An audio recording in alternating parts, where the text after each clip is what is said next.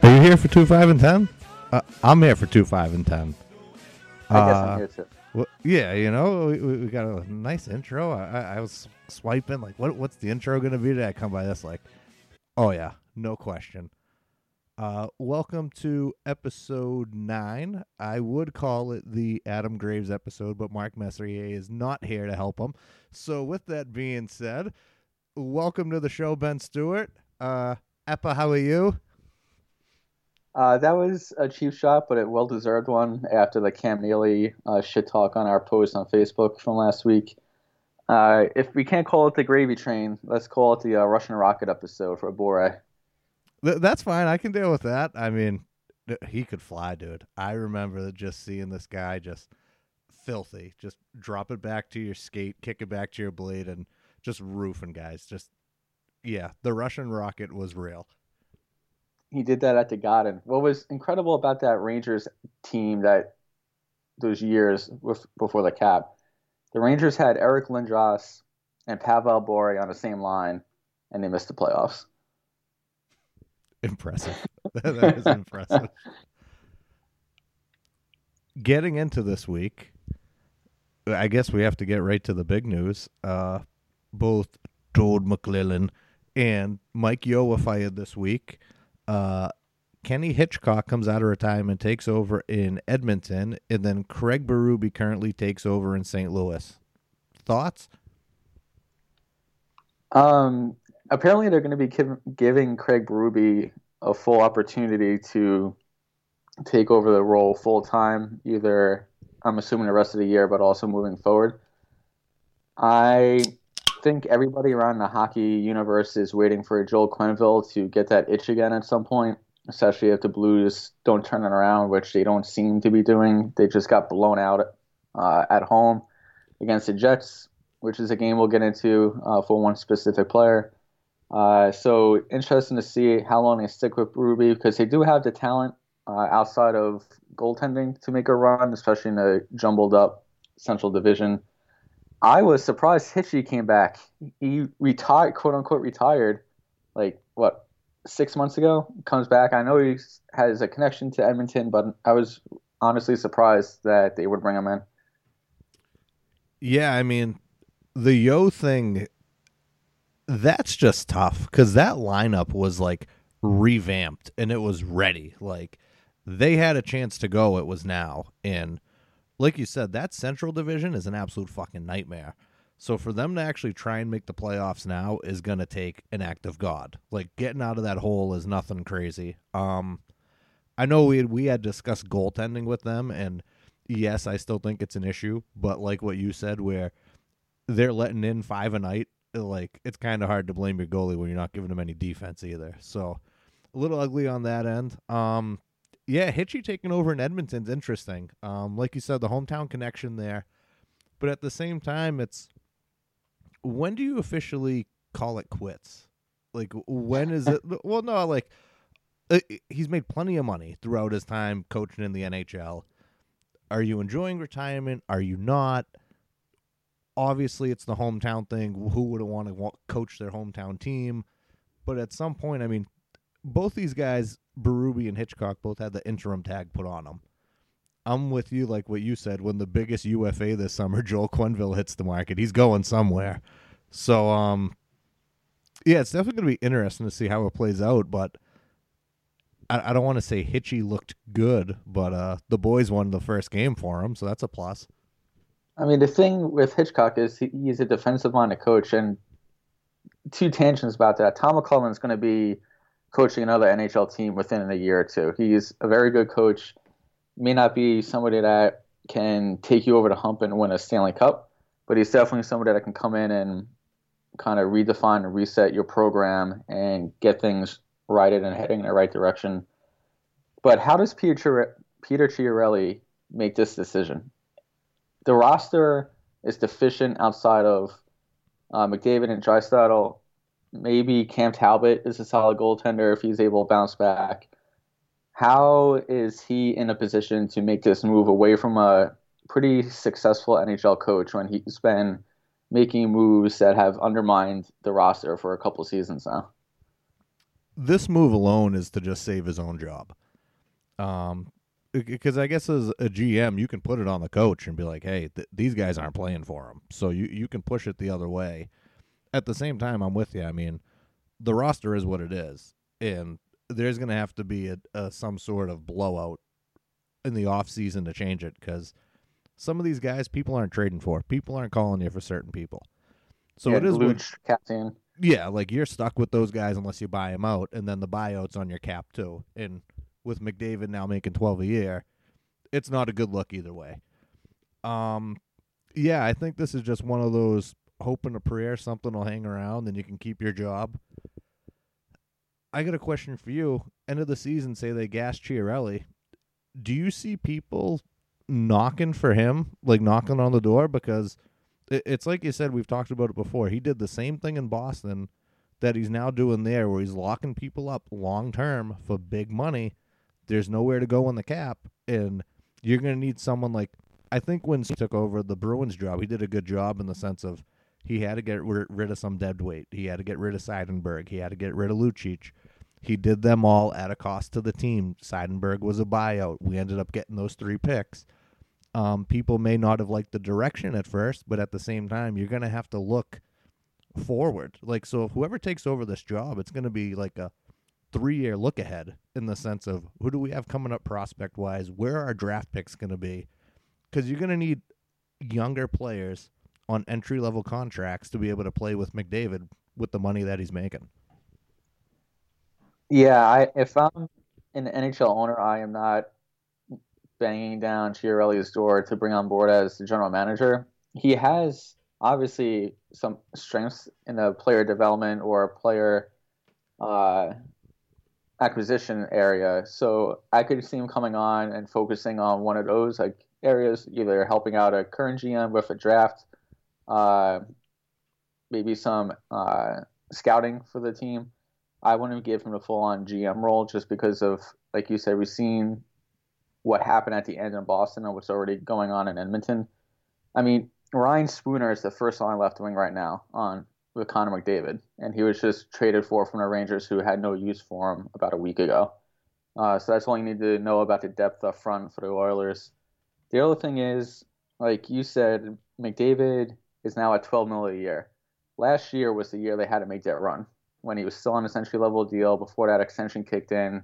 He had all that extra money to put talent around him, and he just bottomed out. And once that happened, I think that's why a lot of free agents kind of shied away from that because they knew once his cap hit jumped up that they weren't going to be able to afford to surround the rest of the team with enough talent to overcome some of the drafting deficiencies and the bad trades that Chiarelli made. All right, one last thing because we're already into it. You're a very good hockey player. You get Thank the you. phone call to go to Edmonton. You know you're not going to be able to get full market just because of the other contract that's there. Do you still go just to play with McDavid? Because, I mean, if you're doing like a bridge deal, say, hey, I'll go there for like 2-3 years and then come off of that and you'll get a fat payday. But there's no way you could sign there long term and make decent money. Yeah, if I'm going there, if I'm a veteran who's trying to rebuild his value, or I'm a young guy who is coming from an organization that hasn't given me enough of an opportunity to prove myself in the top 6 role, my career is kind of at a crossroads. I would definitely jump at the opportunity for a 1-2 year deal, lower cap hit for I can fit on a roster and play alongside McDavid or Draisaitl on the top 6, kind of crushing 20 to 30 goals, hit the open market, cash in with another team that's better suited to be a legitimate Stanley Cup contender. Because it's a shame. I know McDavid's young, but now it's another rebuild. They had Taylor Hall, they moved him, Nugent Hopkins, Sam Gagner, McDavid, all these guys, Eberle, and now it's another rebuild in Edmonton. let's get off the Oilers. Can't anymore. I tried. Speaking of coaches getting fired, who do you think the next one on the chopping block is? So when Joel Quenneville was fired, the first three spots that jumped in my mind were St. Louis. So that's already happened. Kind of waiting for the other shoe to drop with Berube there. And then Florida with, oh God, I'm blanking on his name. Bogner? Yeah, Bob Bugner. Yeah. Because the Panthers were supposed to be legitimate this year, and they started off struggling. And Dave Talon has that connection with Quenneville, obviously. And then the other team was Buffalo. Buffalo has now won 9 in a row. We'll get on to them in this podcast, too. I think Housley's safe. Florida's kind of sort of started turning it around, so we'll see there. But if I had to make a pick now, I would say Dave Haxtell in Philadelphia. See, still thinking Haxtell? I don't know. I'm with you. I'm thinking Florida or Ottawa. I just think the whole Guy Boucher thing, like, he lasted that first nightmare where they blew up the coach. Things aren't going very well. Yeah, I don't think it's going to last too long. And if it doesn't last too long, well, if he lasts the season, that'll be it. At the end of the season, they'll mutually part ways, and they'll call it a wash there. Unless he comes clean about his scar. If he comes clean about his scar, they'll keep him. But if he doesn't, he's gone. The way I would look at it, if I was Ottawa, who would want to come coach this team right now with the disarray that the front office is in, that Melnick, who just this past Friday sued one of his old business partners for $700 million, which basically kills any hope of a new arena downtown in Ottawa. You already have Boucher, who's proven to be at least a solid NHL coach. The players already know him. If I'm them and I'm pinching pennies and I know I can't attract like a young, bright coaching talent, I would look at it and just stick with him for another year, maybe 2, rebuild our image, rebuild our standing around the league, start bringing up some of these young guys, developing them like Kachuk. And if you turn the corner, that's when I would can him and bring somebody else in. But you're going to fire Boucher, who's going to go there, Paul McLean? Yeah, no, I didn't think about it on the other end with the owner part of it, because, yeah, that's a nightmare, because that owner, he's kind of out to lunch a little bit. He's a little bit of a wild card, a little bit of an oddball, and you bring in that into the mix, and it's like you come in as a coach, and imagine interviewing with him, and he's like, and he's in the Reebok thing instead of the Adidas one, and you're like, dude, that switched over 2 years ago, bud. Like, we're 2 years into the Adidas interviewing now. With the owner today. You're going to be interviewing with Matt Boriecki. Yeah, exactly. And it just seems like it's kind of a fucking gong show up there. So, yeah, I'm with you. I mean, everybody's trying to get rid of Melnick as the owner anyway, which is its own topic. But, yeah, I want to stick with the Flyers. Very impatient organization. Coach isn't really developing along with the team. They have enough talent to be playoff contender, at least in the Metro division, and they're so inconsistent. They win 3 in a row and they bounce up towards the top of the division, then they lose 3 in a row and they settle back down towards the bottom. So I wouldn't be surprised if there was a change there. And one other thing, talking about Philly too, I think when Ilya Bryzgalov said it years ago, when he said, "Why you want to go there for?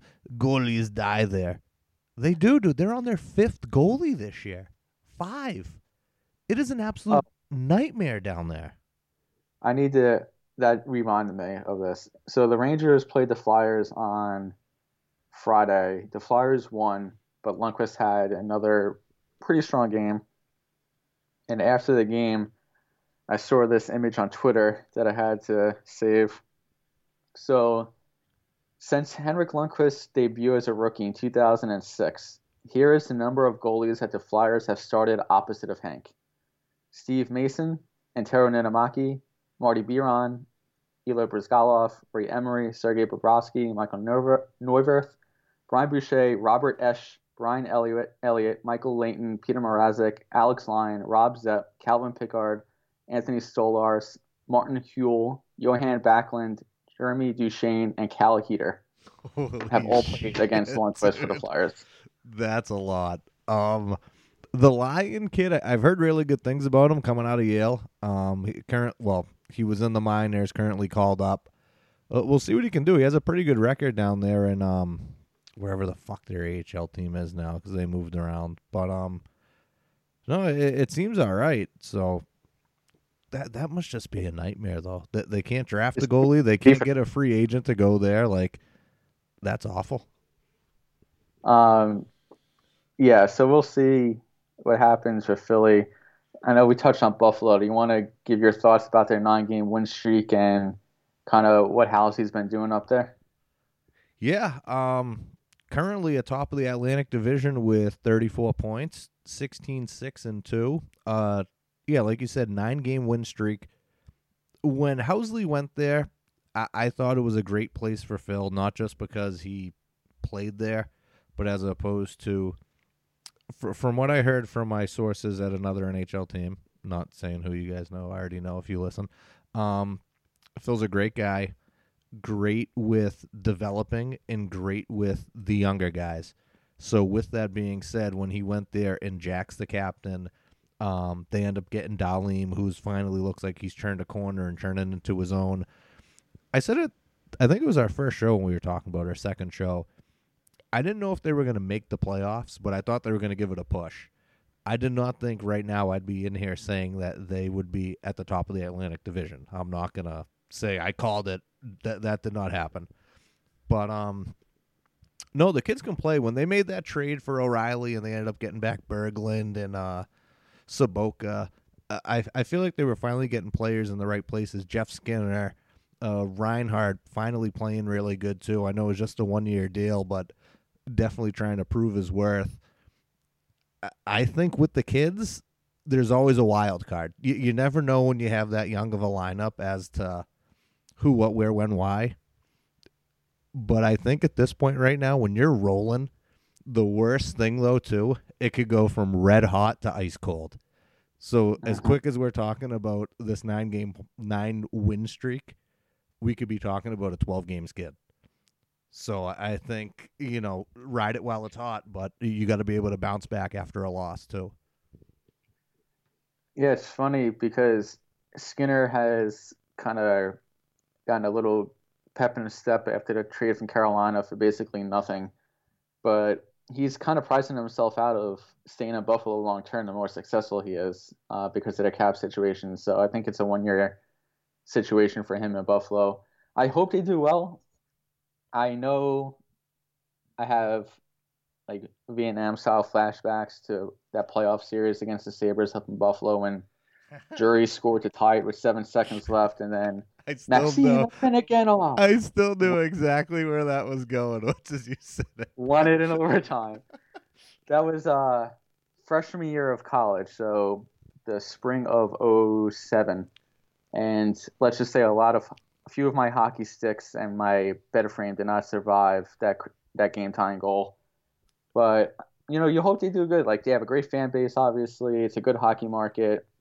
They just fit in terms of like when it's playoff series. We grew up with them in the playoffs all the time with guys like Barnaby and stuff playing Pittsburgh. So it'd be nice to see them continue this going. I don't think they're going to win the Atlantic Division. I don't think they're going to even finish in the top 3. They could have finished 4 depending on if Florida turns it around. So it'll be fun to watch the rest of the year. Well, since we're talking about Buffalo with the kids, should we talk about the Finnish kid? Laine currently at the top of the NHL, 19 goals. Leading the league in goals, he's on pace for 71 if he continues at the current rate. He is the 3rd youngest player in league history to score 5 goals in a game after he lit up St. Louis behind Gretzky and Don Murdoch. A couple other stats that I found for him. He's the youngest player to reach 3 hat tricks. He has the longest point streak by a teenager, the 3rd most goals by a teenager, the 2nd most hat tricks by a player before the age of 21. And he has the most goals ever scored by a Winnipeg Jet in a month, 16 and counting for this month. And that includes Teemu Selanne. I got a question for you. Do you think at the end of this, because I think this kid's a stud.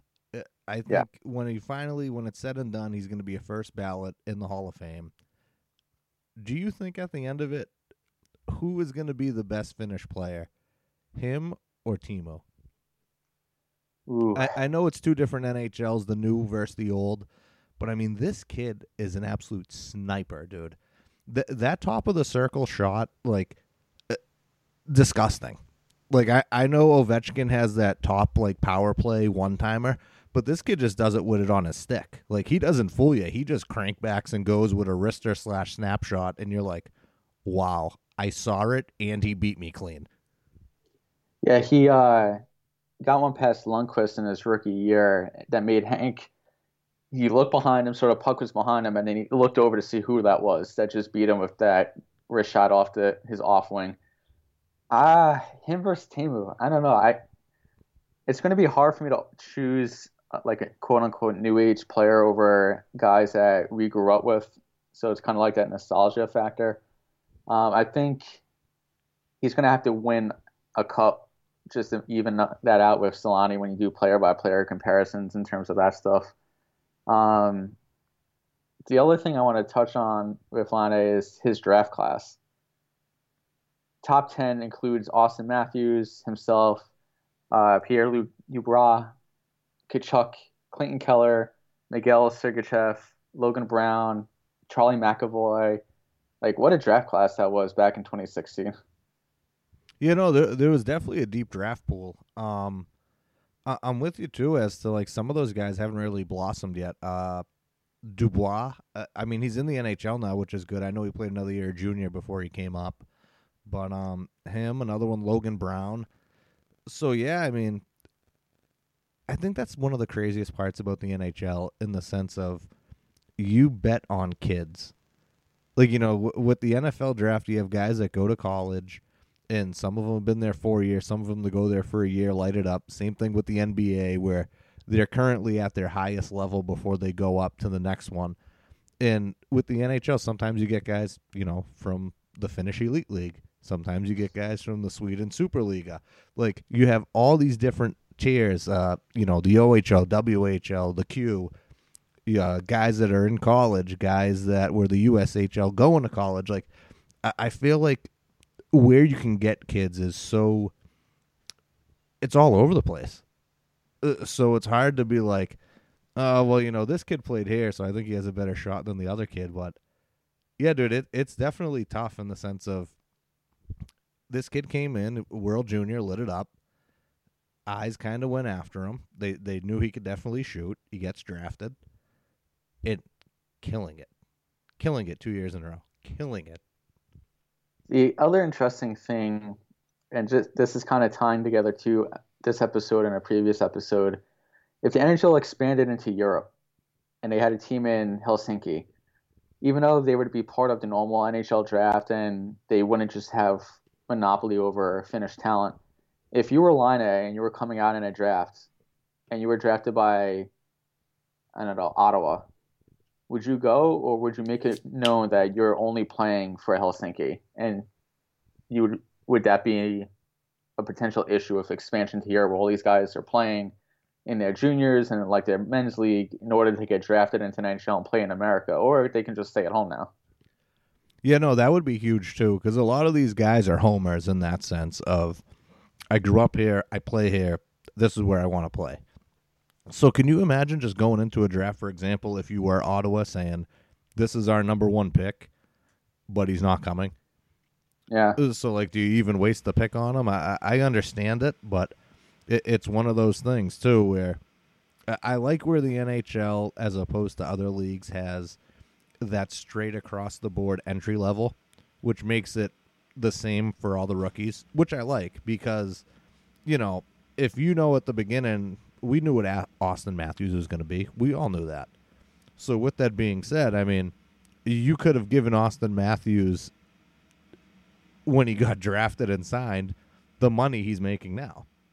Like, Yeah. you already could have made that deal then. So I think it kind of levels the playing field in that sense, which I really like. But no, I'm with you. If the NHL goes over there, it's going to be a fucking nightmare. Agreed. And we kind of touched on it a little bit. Alex Ovechkin, once again, one of the top goal scorers in the league. Wanted to bring him up because the Rangers just played the Capitals on Saturday, and for some reason, and it's not just the Rangers, it seems like it's every team that Ovechkin plays against.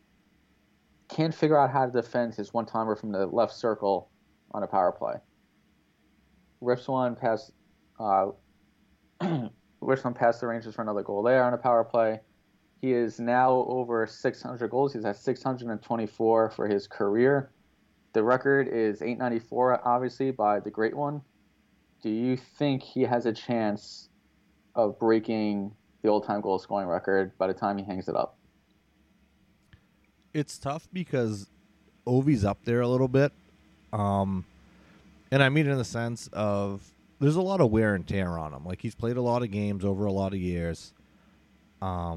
He's a big boy, too. It's not like he's one of these leaner guys. And then the other thing, you hear other guys talking about him in Washington, they're like, we don't even know how he skates after his pregame meal. They say, like, the guy's just like a monster on that end.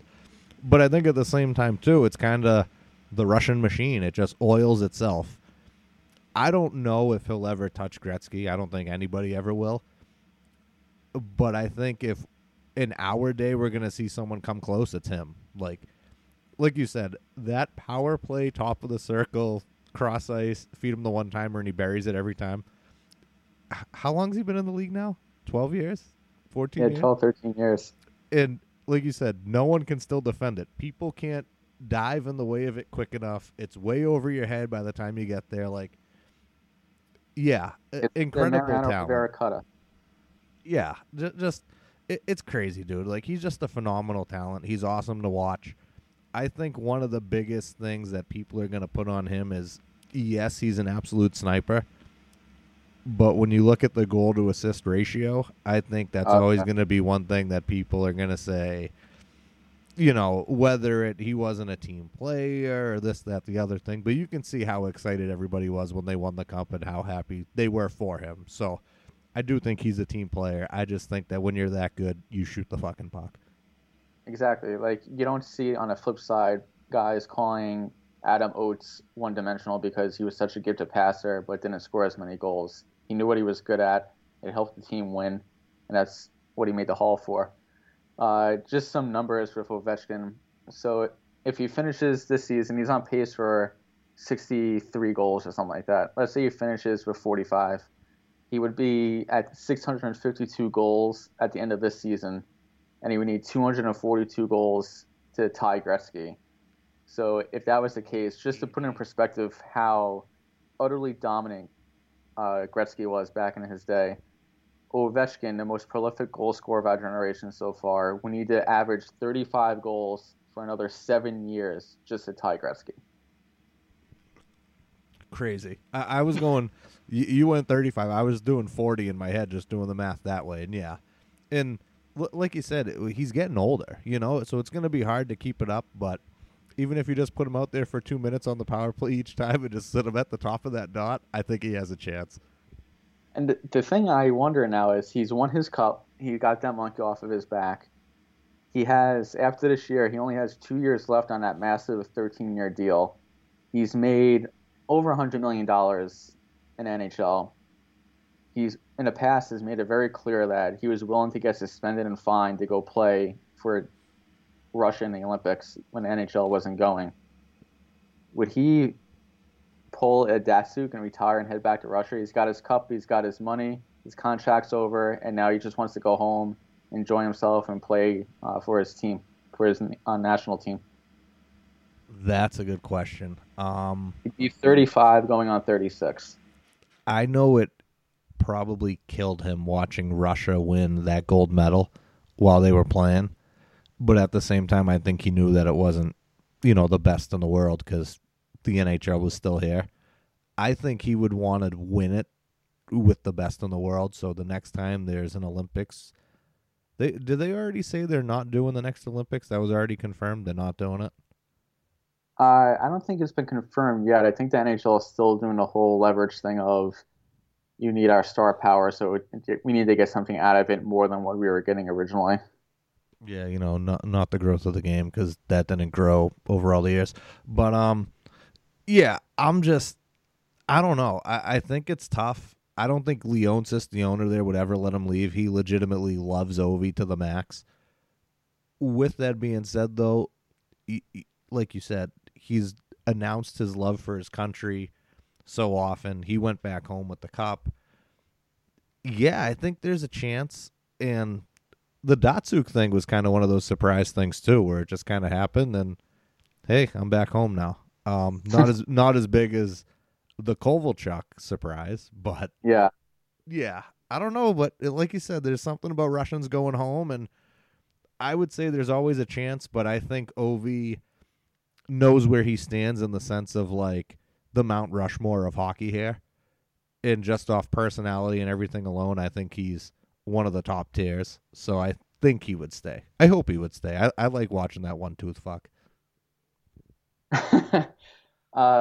Yeah, we've seen him grow up from an 18-year-old dealing with all the headaches and the criticisms and coach killer reputation that he had into being a Stanley Cup champ. So it's been, even as a Rangers fan, it's been a little bit of a journey with Ovechkin.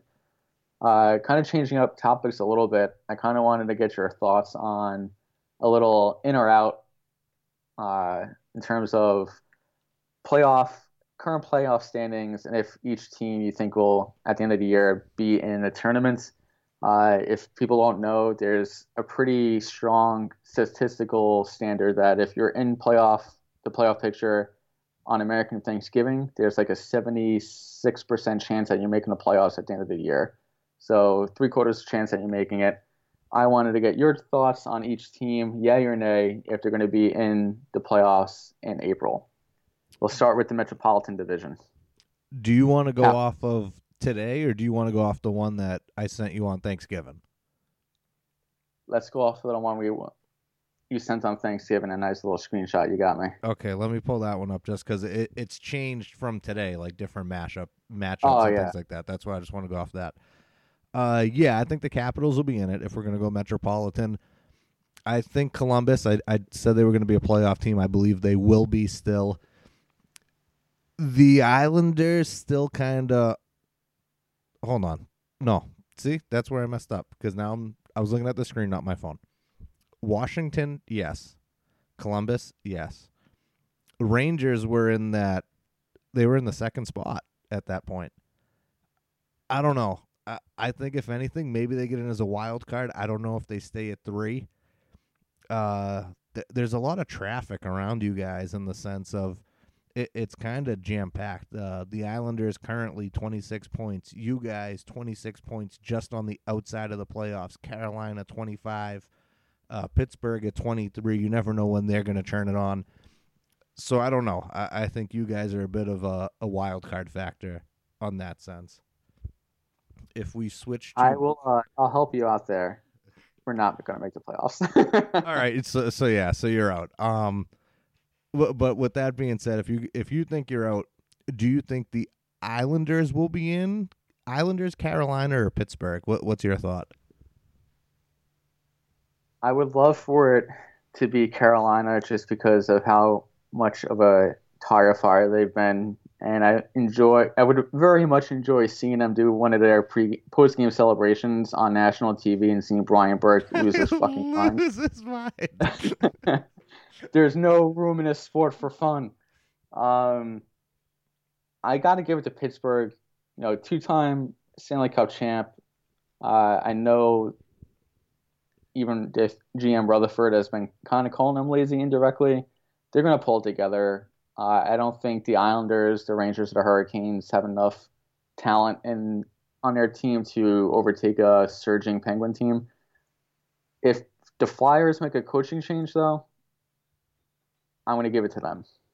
Okay. Fair enough.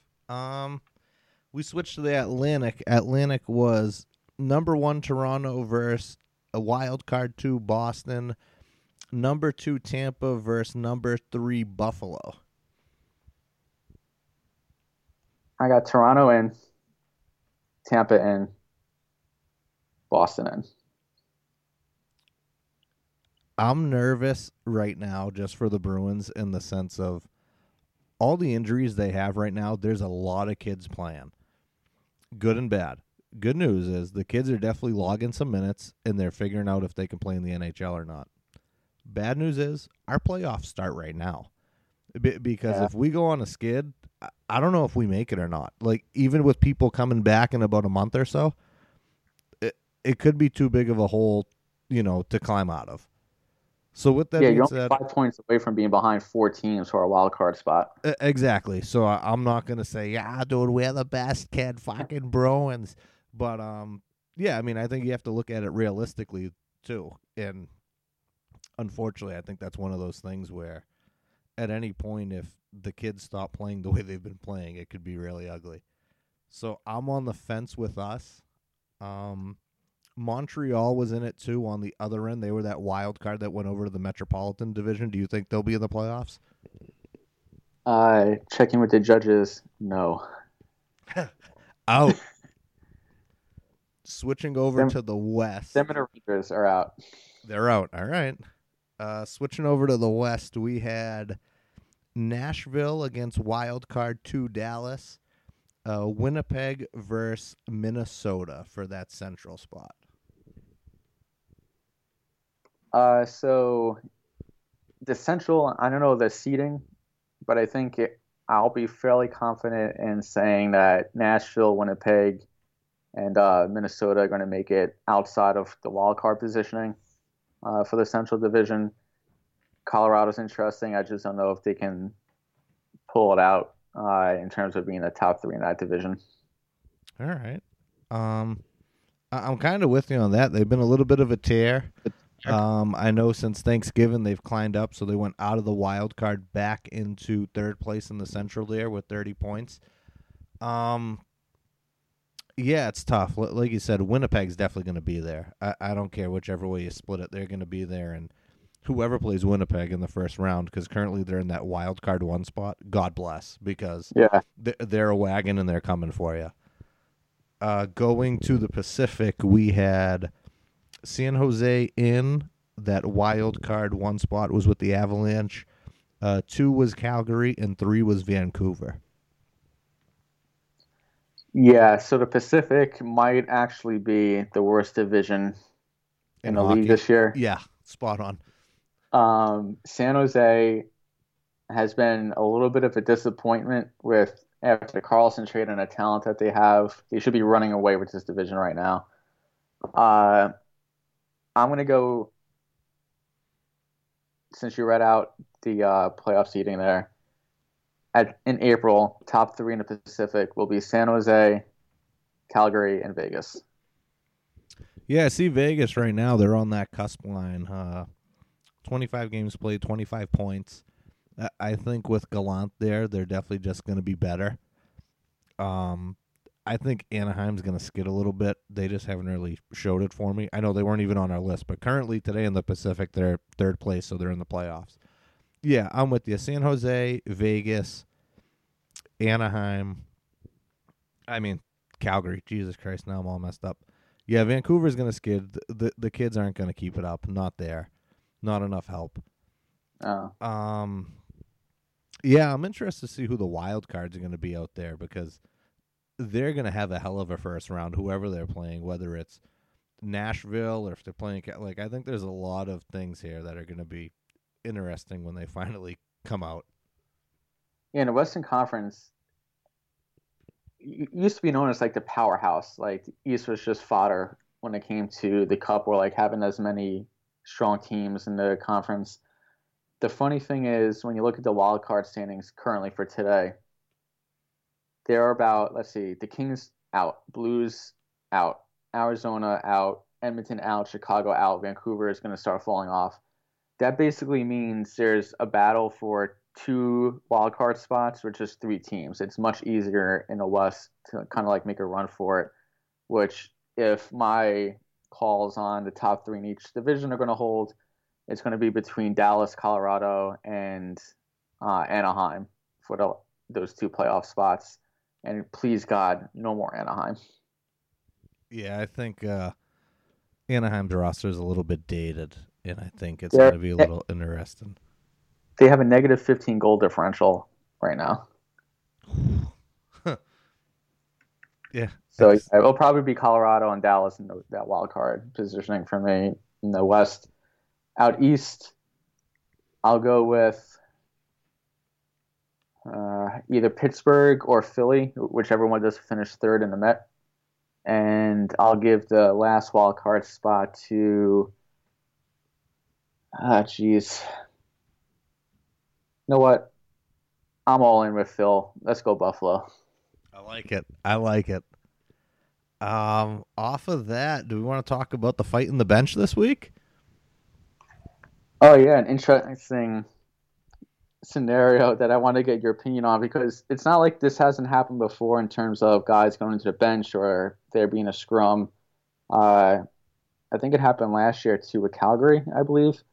But we'll post a clip up on our Facebook page. What ended up happening was Adam Lowry on the Jets elbowed one of the guys on the Minnesota Wild. It was a delayed call. He was going back to the bench, and he was dealing with somebody else in the Wild that was sticking up for his teammate. I think it was Eck that was jumped in there. Yeah. And the bench door was open because of the line change, and Lowry just basically kind of carried him into the Winnipeg Jet bench and started throwing with him. Then you have Minnesota Wild guys coming in trying to help out their guy. Obviously, the Wild are outnumbered because the Jets have their bench there, but nobody on a Wild bench can leave and help out, otherwise they get an automatic 10-gamer. My question to you was, what the fuck was Dustin Byfuglien doing on a bench there? Like, why is he coming over, getting involved, throwing haymakers to a guy isolated on his own team's bench? Did you see who he grabbed after? He grabbed that kid after Jordan Greenway from BU. He is an absolute fucking monster. I would have loved to see the two of them chuck him. Like, you want to talk about two big boys getting after it? That would have been it. Because they were having a conversation after, and I don't know who was winning the conversation, but they both looked very into it. I would love to see next time those guys play, if those guys just, let's do it. Those would be two massive individuals. And you know Byfuglien will be down because Byfuglien thinks he's the biggest dog in the yard. I want to see, to be honest, that would be an interesting scrap. I would want to see Byfuglien go with Ryan Reeves. I'd be interested to see that too, because I'm with you on that. Byfuglien's always talking shit. He's always doing this and doing that. He's a bully. Yeah, he's a bully, and it's funny too because like you hear some of the chirps when he's mic'd up and he's calling, like, guys go to hit him and they fucking bounce off of him because he's full of jelly, and he's like, "Good luck, chump," and it's like, dude, you're 280, you're listed at 240. Shut up. Yeah, I mean Byfuglien, he's kind of in that same mold as Ray Emery was for me. Emery was another one, and I know he was dealing with his own issues mentally and like off the ice. He was just like that whole fight he had with Braden Holtby was just the worst aspect of having a bulldog mentality as a hockey player. I think Byfuglien's in that same way, just a lot more talented. Dude, when Ray Emery fought Andrew Peters, that shit was wild. Yeah, I forgot all about that. Andrew Peters. I loved Emery for dropping it there, but I just love Peters for going, fuck that. Like, I don't care if you're the goalie. I think that's why Emery got away with it for so long, because of that code of you don't drop it with another team's goalie. And Peters finally called him on his bullshit. Do you remember when Emery beat up the trainer for bringing out his hat or whatever, and he like threw it at the trainer? Yeah, like just a general asshole. And I know he's passed away. I don't speak ill of the dead, but to be honest, if Emery was alive and he was talking about somebody he didn't like, he wouldn't care if they were dead either. So fuck him. I have nothing to say about that. I don't speak about that. You want to talk about your bees? Yeah, we can talk about my bees. Dude, the game last night, the rivalry is renewed. I liked it. Bruins versus Canadians last night. Bodies flying everywhere. It was crazy. I haven't seen those two play like that in a long time, which was great to see. I'm going to talk bad about Brandon Gallagher, and I usually don't. I usually like Brandon Gallagher as a player. I think he plays hard, especially for a little guy.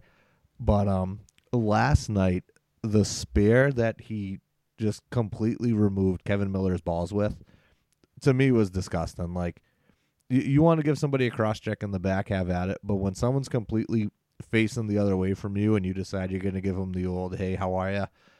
Yeah, not good.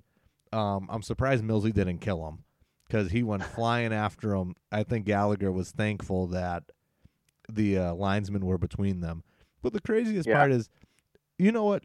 If you do it, own up to it. He's over there. You can read his lips. What the fuck did I do? What the fuck did I do? Like, really, dude? You casually didn't know that you stick me right in the dick? That you just casually didn't know your stick went there? I know. Crazy. But, good to see the Bees get a win. That was huge up there. Tuukka, former Ranger John Moore with the winner. Yeah, Johnny Moore finally came back from injury. I believe it was 2 games ago against Detroit. It might have been Pittsburgh. Don't quote me. But back in the lineup, we definitely needed some help on the DN, that's for sure. So thank God he's back. Tuukka went up to Montreal, didn't shit his pants, which was phenomenal. Ever since his little family personal leave, whatever it was, whatever we don't know it was, still mute on the point. We still don't know whatever it was. But he's come back and he's played really good. So I will give him the tip of the cap for that for right now. And, yeah, I'm just curious to see how it plays out with the kids, man. I mean, Bergey's officially out 4 to 6. They finally came out and diagnosed it. Chara's still out another 3 to 5 because a week's already been gone. So, yeah, it's definitely the playoff times for us right now. The kids are playing. They're playing okay. Jake DeBrusk finally coming on strong, which is phenomenal. I like seeing him score goals. Kids buzzing all around the ice. One interesting thing I saw, I want to get your thoughts on it. There was a possibility, it was not a Joe Haggerty tweet either, so there's probably some truth to this, because anytime he tweets there's a trade rumor. Don't fucking believe it. Go somewhere else.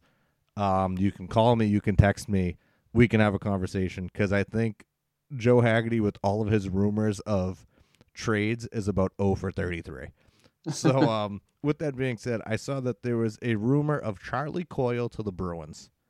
There was, what they were looking for was a prospect, whether it be Danton Heinen, Anders Bjork, or Ryan Donato, one of the 3, along with a pick.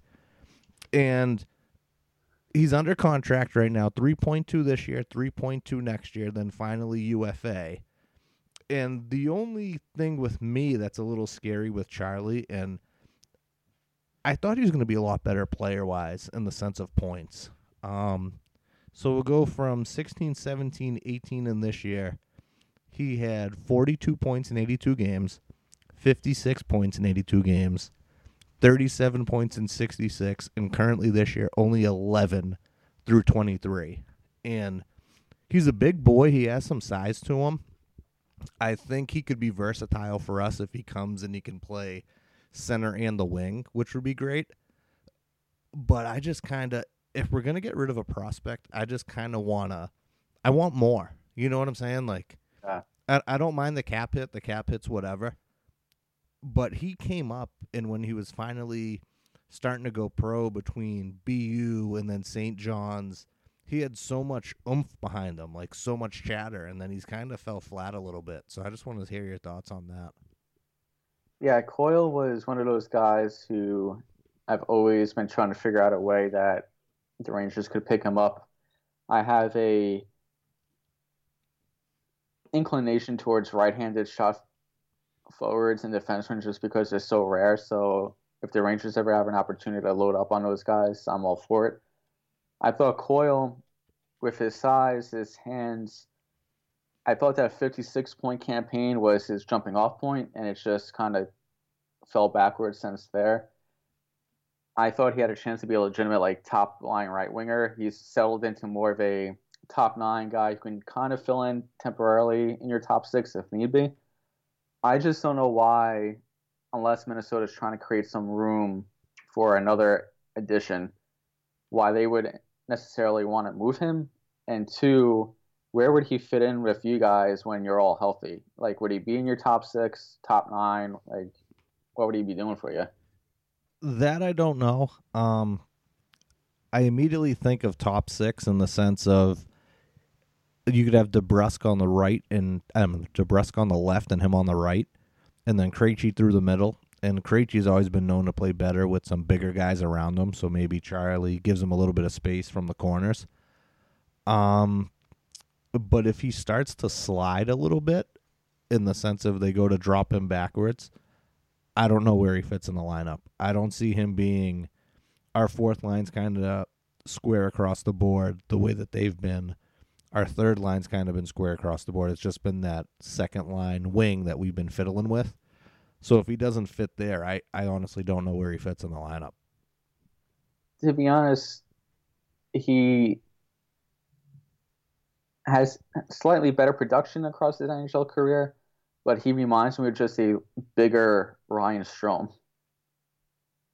Ooh, Former first round pick, right handed shot, was supposed to be like a top line winger, top six guy. Strome has made that transition into more of a two-way forward on a PK, and hopefully your third line is a good spot for him. They both have similar cap hits.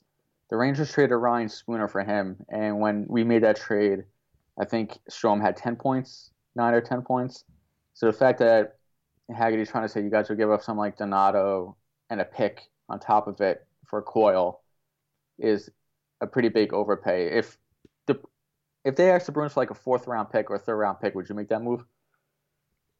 Just a pick and not a prospect? Yeah. Oh, I'd ship it out in a heartbeat. Here you go. Worst comes to worst, he finishes out the season. We'll figure out next year. But yeah, if it was just a pick, that's fine. I just think that it's hard for me to read Bjork. He hasn't really played too much with us. When he has, he's been okay. Definitely a lot more on the offensive end. Same thing with Donato. Kind of came on hot at the beginning when he started playing, but the end of last season came on hot, scored some goals. Danton Heinen, I don't know where he sits with me personally, because when all these guys become RFAs, a couple of them, a couple of them are going to have to go. He's been just like a quiet guy. He's played last year and this year with us, plays his minutes, does his thing. It doesn't really stick out too much, whether good or bad. So I don't know if that makes him expendable on that end, where it's kind of like, well, it's kind of, you know what you get from him. But that's going to be interesting to see too when Don finally has to figure out that mess. It's the thing with a guy like Coyle, just because of his size, which he has as an advantage over a guy like Strome, I could see him being a good playoff pickup, because every deep playoff run you have one of those unsung heroes who either chips in an unexpected goal in one game or over the course of an entire series that kind of takes a load off your big guys.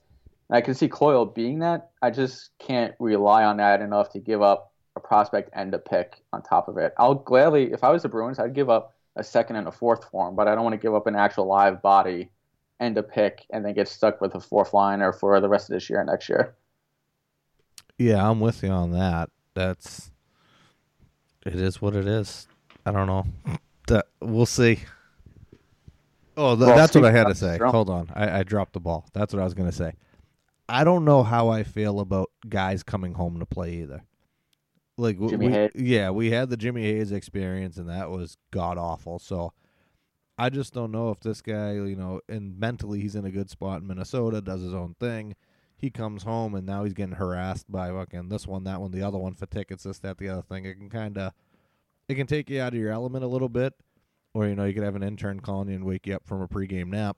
So, I mean, there's a whole bunch of stuff that could happen. But what about your Rangers? Sounds like a great guy. Yeah, he's a great guy. What about your Rangers? So, Strome got into a fight with Konecny in the Flyers game on Friday. His first fight as a Ranger. He's not really a fighter, but kind of answered the bell for a late hit on Sean Couturier. So the Rangers were on a little bit of a run. I think they got up to 9-1-1, got everybody's hopes up, started getting some attention. Lundqvist has once again the save percentage, the goals against average might not be among the league leaders, but he's facing about 35 to 40 shots a game. His save percentage is over 920 again, at the ripe old age of 36. So he's proven himself to be once again one of their best workhorse goalies in the league. They lost the last two against Philly and Washington, so they're a young rebuilding team. Their system is significantly better under Quinn than it was the last few years. A lot of promise there when they start developing and bringing in more talent in terms of goal scorers, that their system's going to really take off. The thing I wanted to touch on was their defense. And this, I won't be shitting on Kevin Shattenkirk today, so he gets a little bit of a break. The thing is, the Rangers have been rotating in 7 defensemen when they're all healthy for 6 spots. Brendan Smith was just healthy scratch for 2 games, and even Quinn admitted that he didn't believe he earned the scratch. He just wanted to get some other guys some ice time, like Frederick Claesson. They got to start changing their usage. They keep Mark Stahl, who is basically a cinder block at this point, paired with Neil Pionk. Pionk has, I think, the 5th most points by Rangers defenseman through his first 40 games in franchise history, up there with Brian Leetch. But he's being used as a two-way defender, and his underlying stats show that he needs to be moved to more of a shielded offensive guy. So offensive zone starts, power play time. It's not really that big of a defensive zone guy, which is interesting because your boy, and I say your boy ironically, Tony DeAngelo, has completely changed his career around. He is playing top pair minutes, 20 minutes a night, power play minutes, penalty kill minutes. He is playing physical in front of the net. I actually would love to hear him mic'd up because he is chirping after every fucking whistle. And his underlying numbers, you look at his possession stats, his Corsi leading the Rangers, even ahead of Brady Shea, Brendan Smith, Shattenkirk. He's taken the challenge from David Quinn. He's gotten his coaching by David Quinn, and he's starting to take off. So that Stefan deal is starting to look a little bit better. It's just going to be interesting to see how they start utilizing these young guys because they're all right-handed defensemen, Pionk and DeAngelo. And the only thing I can think of is they keep playing Stahl, they keep playing Smith because they're trying to move them instead of just buying both of them out and having their full cap hit for 8 more years. I'm sorry, pal. I'm sorry. It'll get better. Like you said, Quinny's turning it around a little bit, so you can see the future a little bit. It's looking better. The thing I keep talking myself into, and this is what I have to do as a Rangers fan, I was like, maybe they're playing Stahl because if they trade him and they have to eat half of his salary, that's still better than buying him out and having that full hit on your cap for a handful of years. And maybe they're doing the same thing with Brendan Smith. And if they trade both of them and eat half their salary each, it equals just one of their buyouts. So essentially, they'd be saving money. But then I turn around, yeah, the system's taking off. Yeah, they have some young talent. But how many years do you think it's going to take, in your opinion, for the Rangers to be back to where they were from 2011 to 2016? 3-4 years? Yeah, I was going to say at least 3. And the other thing, too, is... happens as long as it's 41. Well, I was going to say the other thing, too, is you got to see where Hank is in those 3 years, too, because you can turn around the front part of the roster, but then if you don't have a goalie, you're still kind of in the shithole there. So that's what I mean. The timing of it could be off. Yeah, so I don't know. I mean, do you guys have any goalies coming up through the system, or? Yeah, we have this Russian kid, Igor Shishuskin, I believe is how it's pronounced. He's in the KHL right now over in Russia. He's 22. He's been the league's best goalie, playing with former NHLers and other top prospects for about 3 years now. His deal with the KHL ends after the season, so he'll be over in North America next year, possibly being Hank's backup. See if he's the future. It's just, I can't believe they blew his prime, man.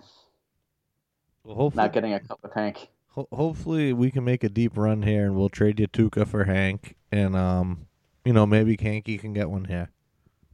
How? Okay, I gotta ask because I feel like that's the scenario. Maybe not necessarily the Bruins. That's going to happen here. How was it when Bork won a cup? Be honest. Don't fall into that. Oh, it was nice to see him win. Did that fucking destroy you guys seeing him lift a cup with the Avalanche? It was best of both worlds because we were so bad that year that we weren't even sniffing the playoffs. So it kind of gave you someone or a team to root for. So on that end, it was great. I remember people around here be like, "Oh my God, I cried when I saw Ray lift the cup." Blah, blah. It's cry when he lifts it here. No, I'm with you on that end. Because when we won here, dude, it was a fucking party, dude. I was there with you. Yeah, I was at Fast Phil's basement getting completely fucking shithoused. Went to work the next day completely. Oh man, it was a good like 3-4 days of just celebration. I have a video. I was actually watching Game 7 with our fans, Mike and Renee, a couple other people. I think Phil was there too. My Phil, not your Phil, the ice cream guy.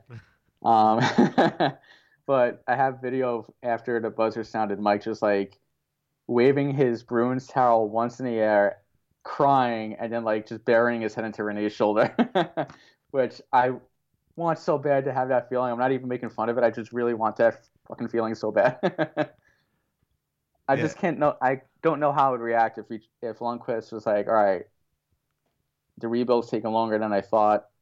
I have a year left on my deal, and we move into a team like, I don't know, I'll even use Colorado as another example. And then he lifts the cup with Colorado of being happy that he won, but it'd be like such regret, I think, for us. Yeah, I mean, I'm with you on that because you guys had that window Eastern Conference championships, Eastern Conference Finals, actual finals. Yeah, the window was there, and it blew up a little bit. And I'm with you. It's tough if you ever have to see one of your best guys go. That's always one of the hardest parts. And granted, like they say, it's a business, blah, blah, blah. But it's kind of like me. I couldn't imagine Ray Bourque being anything but a Bruin, but he went to the Avalanche and did what he had to do. Same with you with Hanky. You were with me for game 1 of that Ranger Kings Stanley Cup final. How was it watching a Stanley Cup final game with the Rangers in it with your boy? Which one?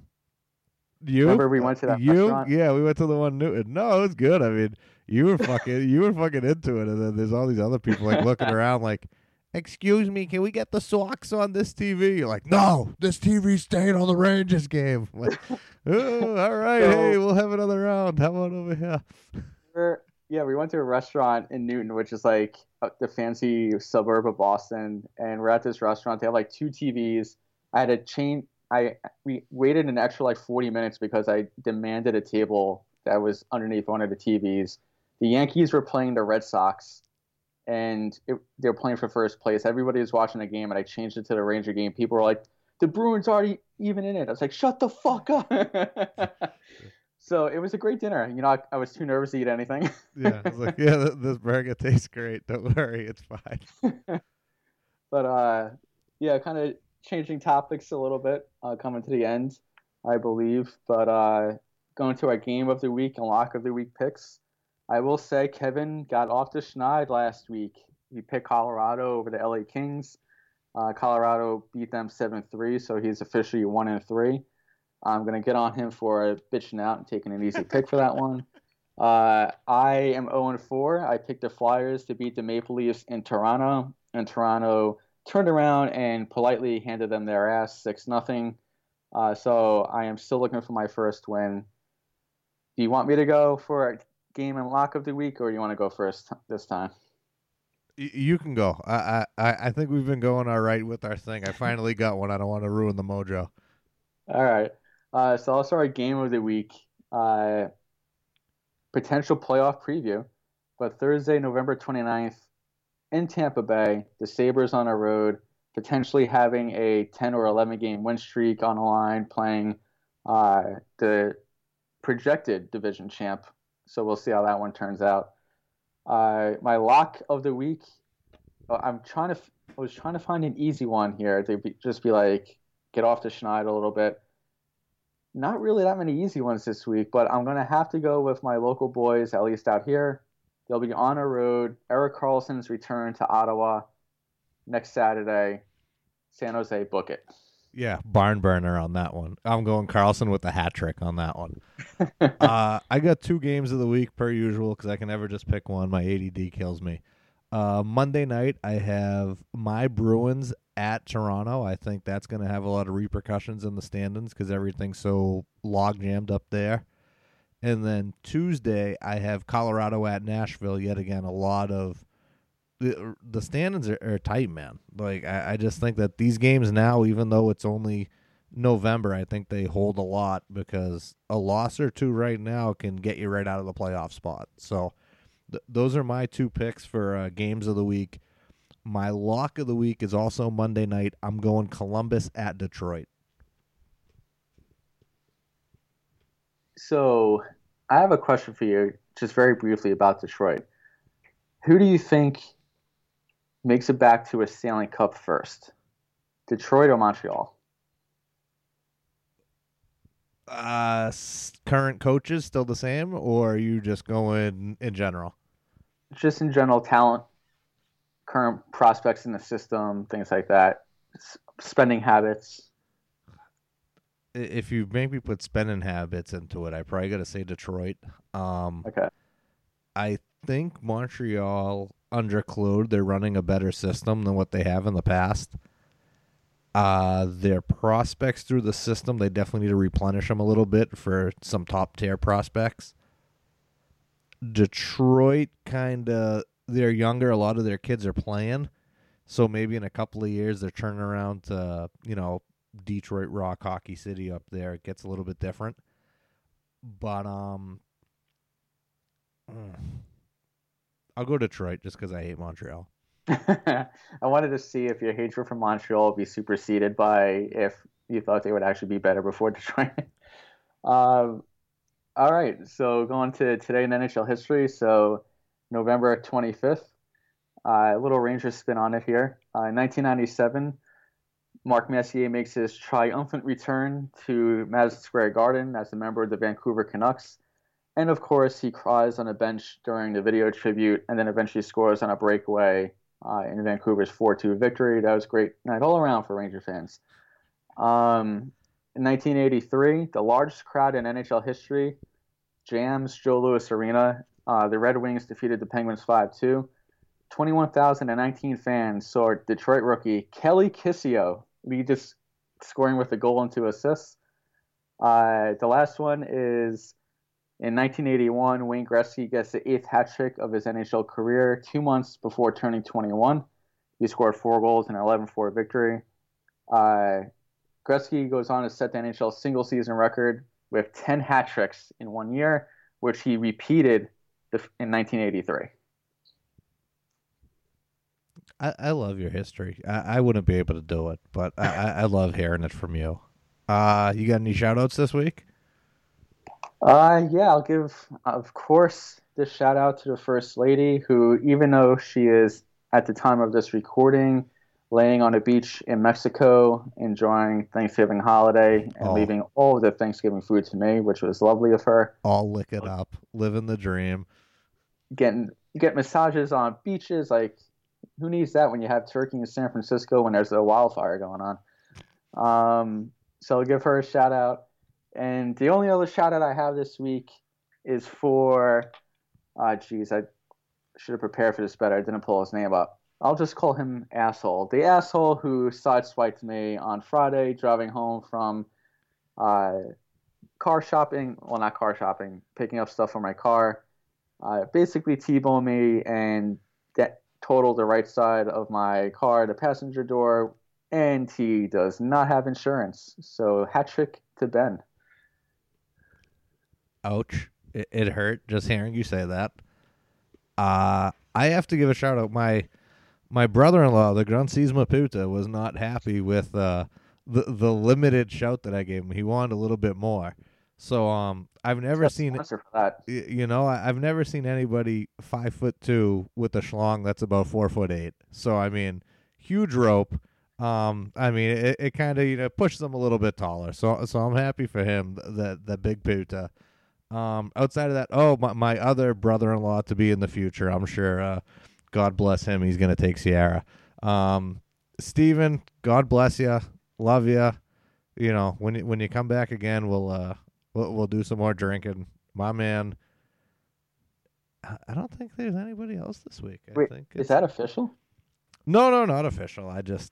Sometimes you just get a hunch. Just one of those things. I was about to say, like, this fucking guy didn't ask for my permission, Yeah, well, he's closer to you than he is to me, too, out in Colorado. But, another thing, too. So one of his buddies, so Steven grew up in Colorado Springs. One of his buddies is, like, BFFFFFs with a certain Bruins defenseman. So we might end up getting an interview on this show.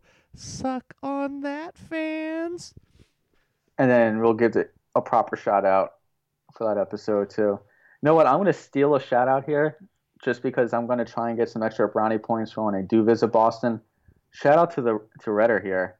You know, holding down a fort as Kevin, you know, just wants to get woken up for the games, like Cam Shirt said earlier. I'm just going to give her a shout out here. You know, steal some brownie points from you. You know, she just knows I'm down here. He work hard for the money. But with that being said, everybody, you have a good week. We're gonna try to cheer up Ben and put him in the Christmas spirit here. So we'll catch y'all next week. Ho ho ho.